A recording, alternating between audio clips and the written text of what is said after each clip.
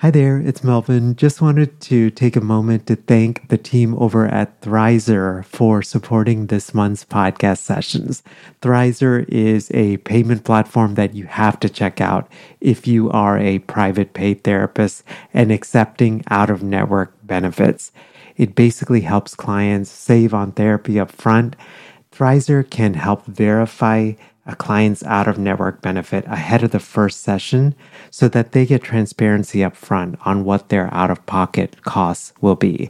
I'll tell you more about Thrizer here in the middle of our session, but if you go to sellingthecouch.com/Thrizer, you actually and then enter the code STC upon sign up, you get your first $2,500 in fees waived. Again, that's over at sellingthecouch.com/Thrizer, and be sure to enter the promo code STC. So we'll jump right into today's podcast session. Hello. Welcome to session 292 of Selling the Couch. I hope that you're doing awesome and having a great day. So today's podcast session is with a friend from childhood, Amy Giovanni. And the topic is writing a children's book. Amy had posted on Facebook probably a couple of weeks ago the release of her brand new book, which is called Mira's Flowers. And this is a book that is all about, I'll read the description, which basically says, it was Friday afternoon at school and Mira could hardly contain her excitement. She couldn't wait to get home and start helping her mom and dad with preparations for Saturday's Onam celebration. All of her friends and family would come together to celebrate what was known as South India's Harvest Festival. And so I wanted it when Amy posted that, I was like, oh my gosh, I want to have a conversation about this because I think I've shared this, but one of the ideas that I've been marinating on is actually writing a children's book. I know nothing about this process. And I wanted to have this conversation just to learn a little bit more about the process and to really understand like what goes into it. And Amy's written 2 books. So the other book is More Than Words, a book about body language. And this whole book is all about, it explores the world of body language and feelings, but it's always, the really interesting thing is these are ethnically diverse characters, and so it's just a unique perspective. Amy is actually a former first grade teacher, and so she was inspired by just watching her students and some of the things that they were going through, and then also just the byproduct of growing up in the cultural context that she grew up in.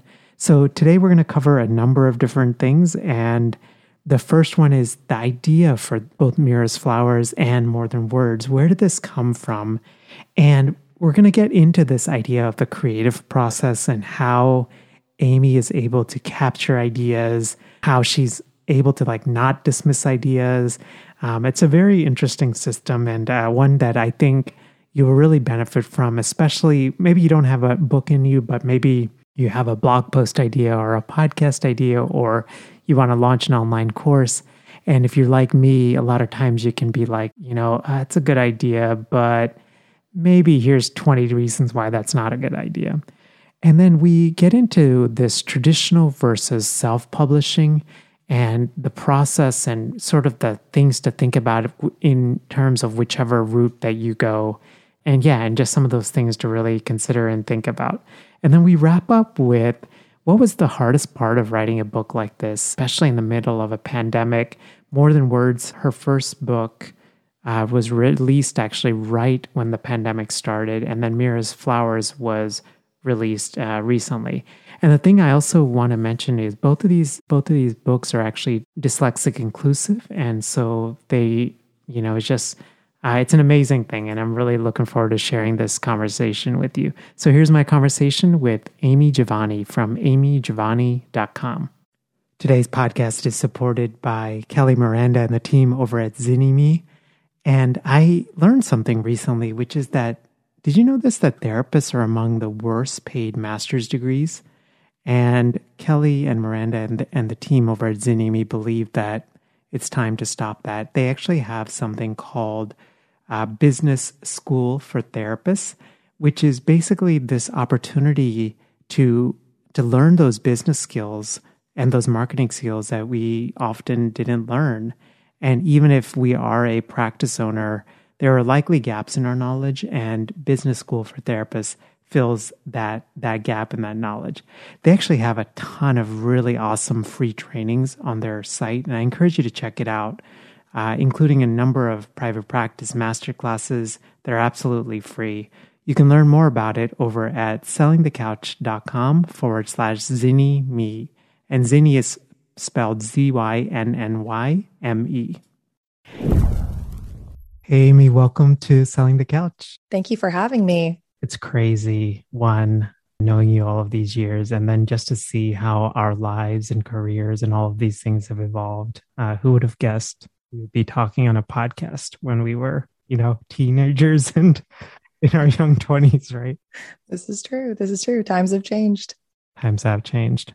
You've been extremely busy just on multiple realms of life. And I feel like, one, I'm so happy and proud of you just for everything that you're doing. I saw, just on Facebook that you were posting about your newest book. And I was like, oh my gosh, because I don't know if actually we've never talked about this. One of my goals is to eventually write a children's book. I have zero idea because, we have a little one, a daughter. She's 3. We do daddy-daughter days on Fridays. And so I think the premise of that will be that. So all the adventures we have. But I saw the post and I was like, man, it's amazing. So I wanted to hear Mira's Flowers. Where did that inspiration come from? So I feel like with Mira's Flowers, I took on kind of my mom brain a little bit. My idea was to provide a book that I wanted to exist for my kids. I feel like growing up, there was a little bit lacking on the cultural side for children's bookshelves.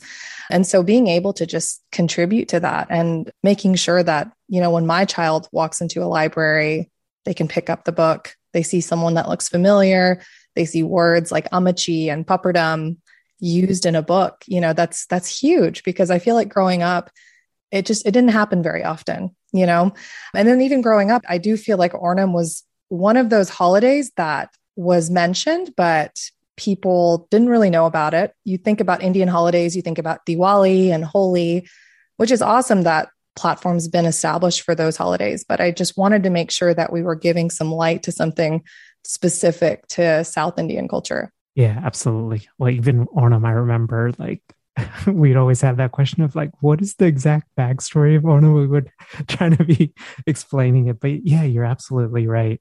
And so for those of you guys who are listening, Amachi is grandmother, is the word for grandmother. And then Papadum is, I guess, what is it? It's like a fried flatbread. I'm sure that's incorrect on technical terms, but I think that's the closest description that you could have. Yeah, it's close enough. And it's typically given as add to rice, right? You add it to. And it's interesting that you bring up the story of Onam, because to be totally honest, I didn't know the extent of the details until I started doing research for this book. And it was a task to take that story and put it into kid-friendly language. Because again, this was a story that I heard bits and pieces of growing up, but just being able to put that into kid-friendly language was truly a task. Yeah, absolutely. And I don't know if you've noticed this, but I feel like something like Onam was talked about, but I feel like especially, I don't know if it's as our generation gets older, I feel like a lot of people are doing proper Onam celebrations. Yes. I do think that our generation is trying so hard to hold on to those traditions because, speaking for myself, I do feel like what my kids are growing up with, the culture that they're growing up with is much more watered down than what I grew up with. So being able to have accessibility to these books and to these traditions, I think that is what is going to keep that culture alive. I'm not able to speak the language as well as my parents were, but just having those resources, I think it really helps. Yeah, absolutely. So, I've spoken to multiple people who have said, they want to write a book, right? A children's book even. It's one thing to think about this in your mind. How in the world do you make a leap from, something that's in your mind to actually being hey, maybe I could be the one that writes this? What was, I was just kind of curious about, what the process was in your mind. I'm really glad you asked this question because I feel like that is a comment I get a lot of the time is, I would love to write a book myself. Do you have any advice? So yeah, I always say that my biggest piece of advice is that this process is definitely not for the faint of heart. And I say that just because you want to make sure that you're creating something that you can champion. The writing process and the compiling of illustrations, that's one aspect of this. But if you are going a traditional publishing route, it's a process where your talents, your creation, anything that you created is getting tested. So yeah, if I were to start at the beginning of the process, it always starts with storyboarding, right? These ideas come from somewhere. My first book, More Than Words, was a book about body language and emotions. I got that idea in the classroom. And so I was having some issues with my first graders picking fights with each other, to be completely honest. And a lot of times my talking points were, hey, I want you to look at, Jane's body language right now. Does she look happy or does she look angry? How should you react based on those, aspects that you're seeing, those characteristics that you're seeing? And then during this time, I remember I was on the lookout for a book that could help me hit that concept home. And I just wasn't finding it. So in my head, my thought process was, well, fine, I'll write that myself. So yeah, my whole point in writing that book was to be able to create something that helped students identify facial features and associate them with emotions. And then also providing a rhyme that allowed them to think, hey, these body language aspects are associated with with emotions. So I want to keep that in mind before I react, and so that I can also empathize. So when I was writing that book, the storyboarding took about 6 to 8 months. From there, I started my beginning sketches and created all of the illustrations for the book, which was a task in itself because Wait, I didn't realize that you actually did I did the rough sketches, yes. And then from there, I hired a graphic artist to help me with creating a digital version of those sketches. I am not an artist by any means.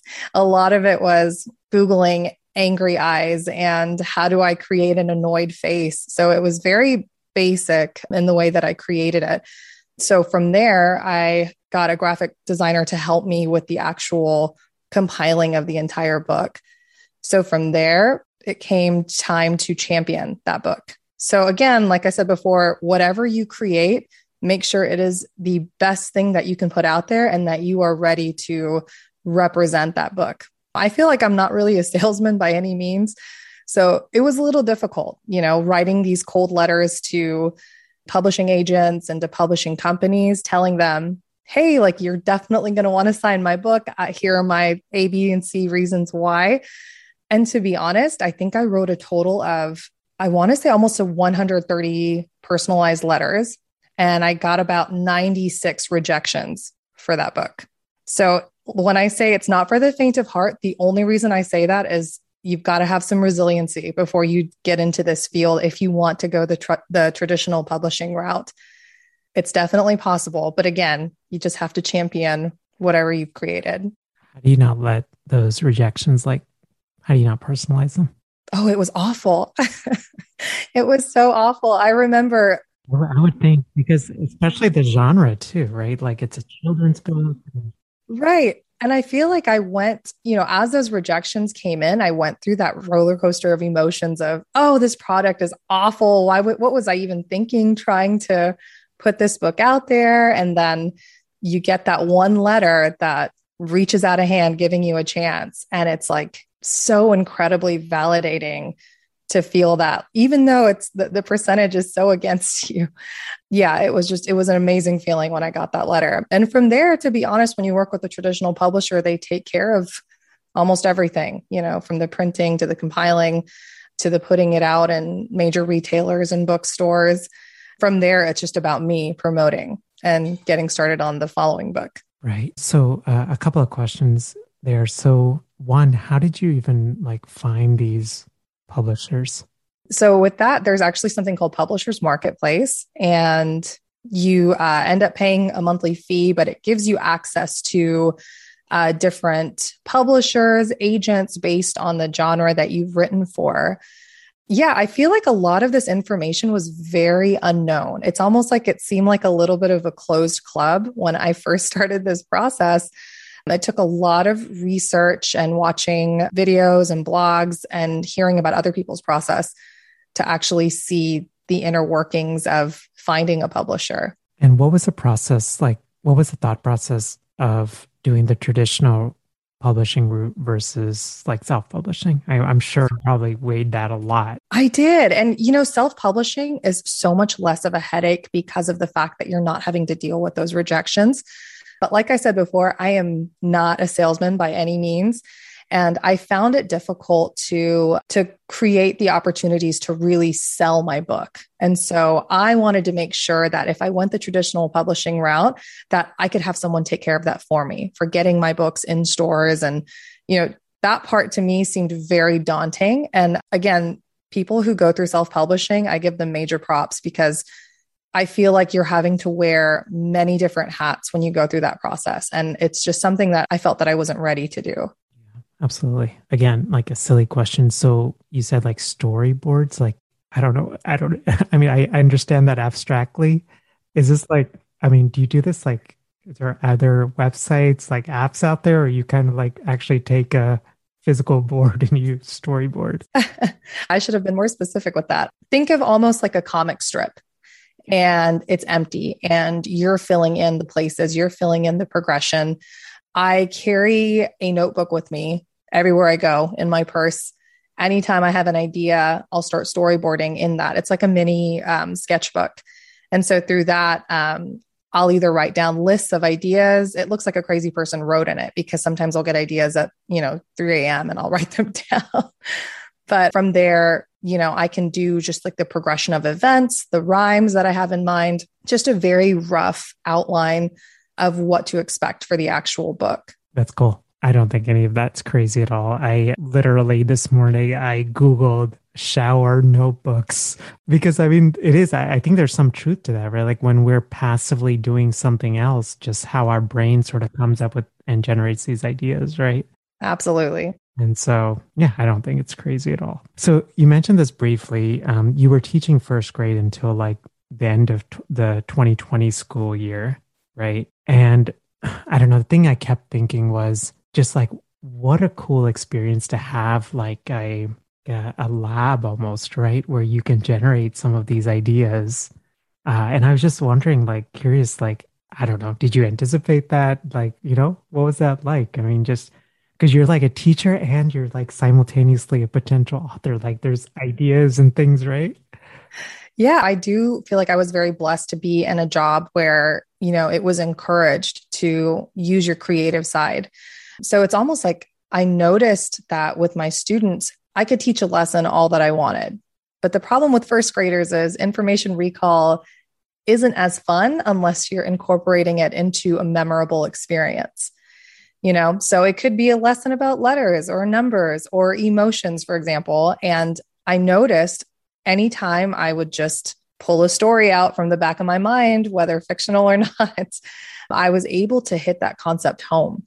So, just the number of stories that I was having to kind of circulate in my brain and just so on demand, I think it really helped with creating a product for an actual book. Yeah, that's cool. Nerdy question here. Do you do like any like sort of creativity sort of exercises, books, like, like where does the creativity come from and how do you harness that and hone that and all of those things? It's interesting. It kind of brings me back to what you were saying about how in the shower, your best thoughts come.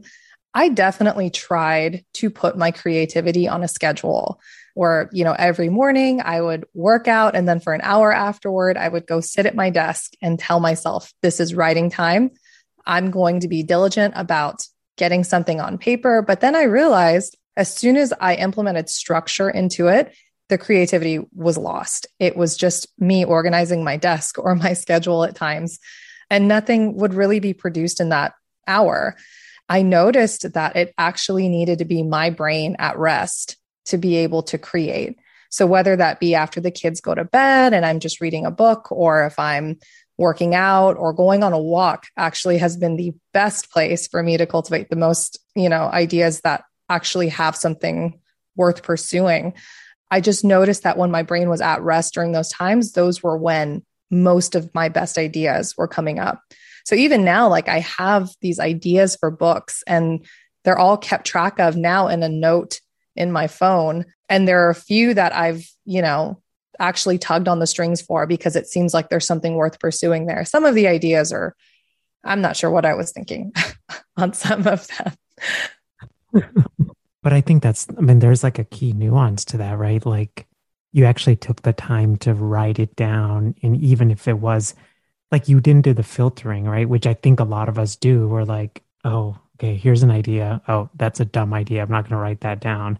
But it's like you just wrote it down without judgment. And then later you can sort of, I guess, hit the backspace on it, right? Right. Well, so I actually keep all of the ideas because there have been some that I've revisited and said, oh, that's dumb. I'm not pursuing that. But then I revisited about, 3 to 4 months later. And it's like, well, hold on, there might be something here, So just being able to give yourself that creative space to think and to produce, I think, I wish I had told myself that sooner because for the longest time, I was trying to create a discipline of it and it just fell very short. Yeah. And I think like, you're right. Like creativity is such an interesting thing. Like it's something that comes, it can't be quite harnessed.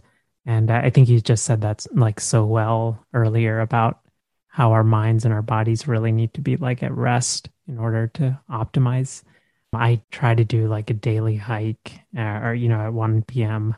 And I notice like it's the same thing. Like I form these connections and things like that you don't even normally think about, right? Like if I was sitting in front of a computer. Right. Yeah. Just shifting a little bit. You shared the process of writing this book. What's been like the hardest part of writing these two books? I think one aspect of it was definitely getting publishers to see the quality in what you've created. I do think, like I said before, it really gets tested. So that's one aspect of it. Releasing a book during a pandemic is an entirely different aspect of it. More Than Words was released in, I believe, April of 2020. And it was a mess. It was difficult because, even with the printing process, you have people that are working from home and you have people that are scared to go in and, it's a lot of miscommunication just because of the circumstance. And then even promoting the book, it was non-existent. The most I could do was promote online. But even then, when you have these bigger issues going on, sometimes it felt trivial to be promoting yourself, So I felt myself at odds at times because it just seemed like there was just so much going on in the world and there still is, and so having to find that time to say like, hey, look at me, I wrote a book, like you should check it out, and it was just such an interesting balance of, trying to find that. But with Mira's Flowers, thankfully, things were kind of starting to calm down, even though they still are going on. But being able to do a book release with, socially distanced practices and masks, like it was awesome to see that and to be able to celebrate something that you worked for. So yeah, I would say just like the circumstances at the time of release and then the publishing aspect, definitely the most difficult parts of the process. Yeah, who has I'm sure none of these publishers had a manual on how to release a book in the middle of a pandemic, right? So, yeah, it speaks to just, I think such resilience, I'm like constant. I keep saying that, but it's just so admirable. The amount of resilience you have and, must have had, particularly through that process, So final question, this might be, again, a really silly question, but how do you handle like the sort of celebrity that comes with this? I don't know if I would call myself that. Well, I feel like, I don't know. I'm curious. It's funny because I feel like after I got married and my name changed, I almost disassociated with my maiden name, Amy Varghese, because that personality almost was associated with when I was trying to pursue music. And yeah, it's been interesting that, when I see this name, when I see Amy Giovanni, it's like, oh, by the way, like I did publish 2 books. It's just, it doesn't feel real, to be completely honest, and my husband will mention that too. He's like, wow, like you did it. You published 2 books. I'm like, yeah, but I feel like there could be more, and it doesn't feel legit yet. If I'm being totally honest, I feel like I need to have a few more books under my name before I feel too legit.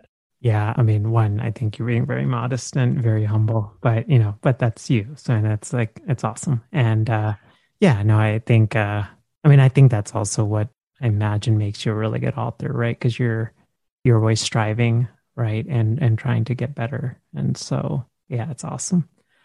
Thank you. Where can we learn more about you, more about the books, and get in touch and all of those things? Yeah, if you visit my website, www.amygiovanni.com, there are options to purchase the book from different vendors, both books, actually. I keep forgetting that. I'll say one book and then I'm like, wait, nope, there's two books there. And then just a little bit about me and, what inspired me to write these stories, and then just upcoming events that might be happening. Awesome.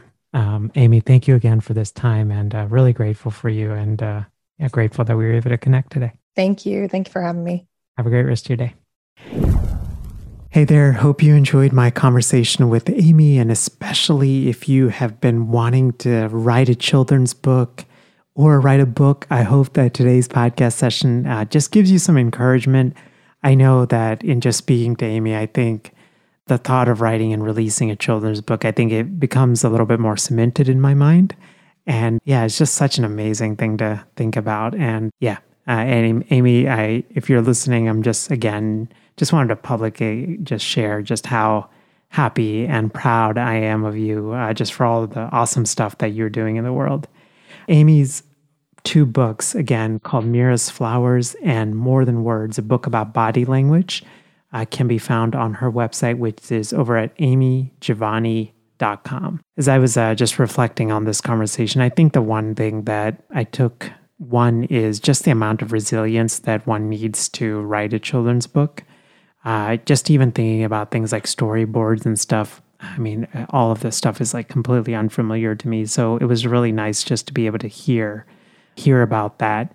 And then I think the other thing is, not dismissing a simple idea that you might have, but instead trying to figure out a way to get it down, because the initial version of that idea may be unpolished, but there may be new connections and new perspectives that you have later that helps you to look at that initial idea in a different light. And so I hope that you're able to do that. And yeah, today's podcast is supported by Kelly Miranda and the team over at Zynnyme.com.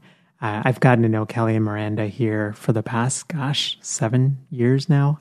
And I actually went through their business school for therapists. I would say it's one of those courses that's just been super pivotal in my own understanding of business. I felt like many of us, I had never taken a business or marketing class in either undergrad or grad school. I don't know why. I think mainly maybe because, my, well-meaning Indian parents guided me sort of toward a certain career. And that was usually away from business.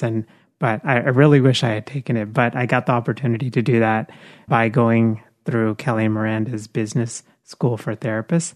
And they actually have a number of free trainings. And the one that I encourage you to check out on their site is they actually have this private practice masterclass where they dive into these kind of like bigger core issues that even full practice owners get stuck on from being truly profitable and protected from burnout. I feel like the burnout piece is so key, especially as we continue in this pandemic and even as we emerge out of it and sort of come into this endemic level, right? I think many of us are really thinking about how do you create a business that is long-term sustainable. And I think many of us have shifted and prioritized things like connections with our loved ones and our own health, like reprioritize those. And so I would definitely encourage you to check out that private practice masterclass. You can find more information about it and a whole bunch of awesome resources for private practice owners over at sellingthecouch.com/Zynnyme. Have a great rest of your day, and I will see you next time. Bye. Thanks for listening to the Selling the Couch podcast. For more great content and to stay up to date, visit www.sellingthecouch.com.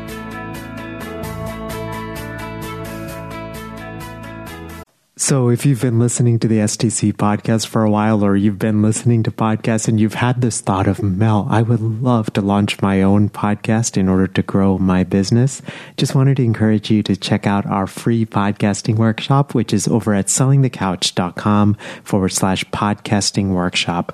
You can basically sign up at a day and a time that works for you. It's 90 minutes. And when I do these workshops or when I record them, I truly believe in quality teaching, so it's going to be well worth your time. We're going to go through gear recommendations and how to launch strategically and how to think about monetizing your podcast and how to line up your podcast with your existing offers and how to do it strategically and authentically and not salesy and slimy and all of those things. So again, the link is over at sellingthecouch.com/podcasting workshop.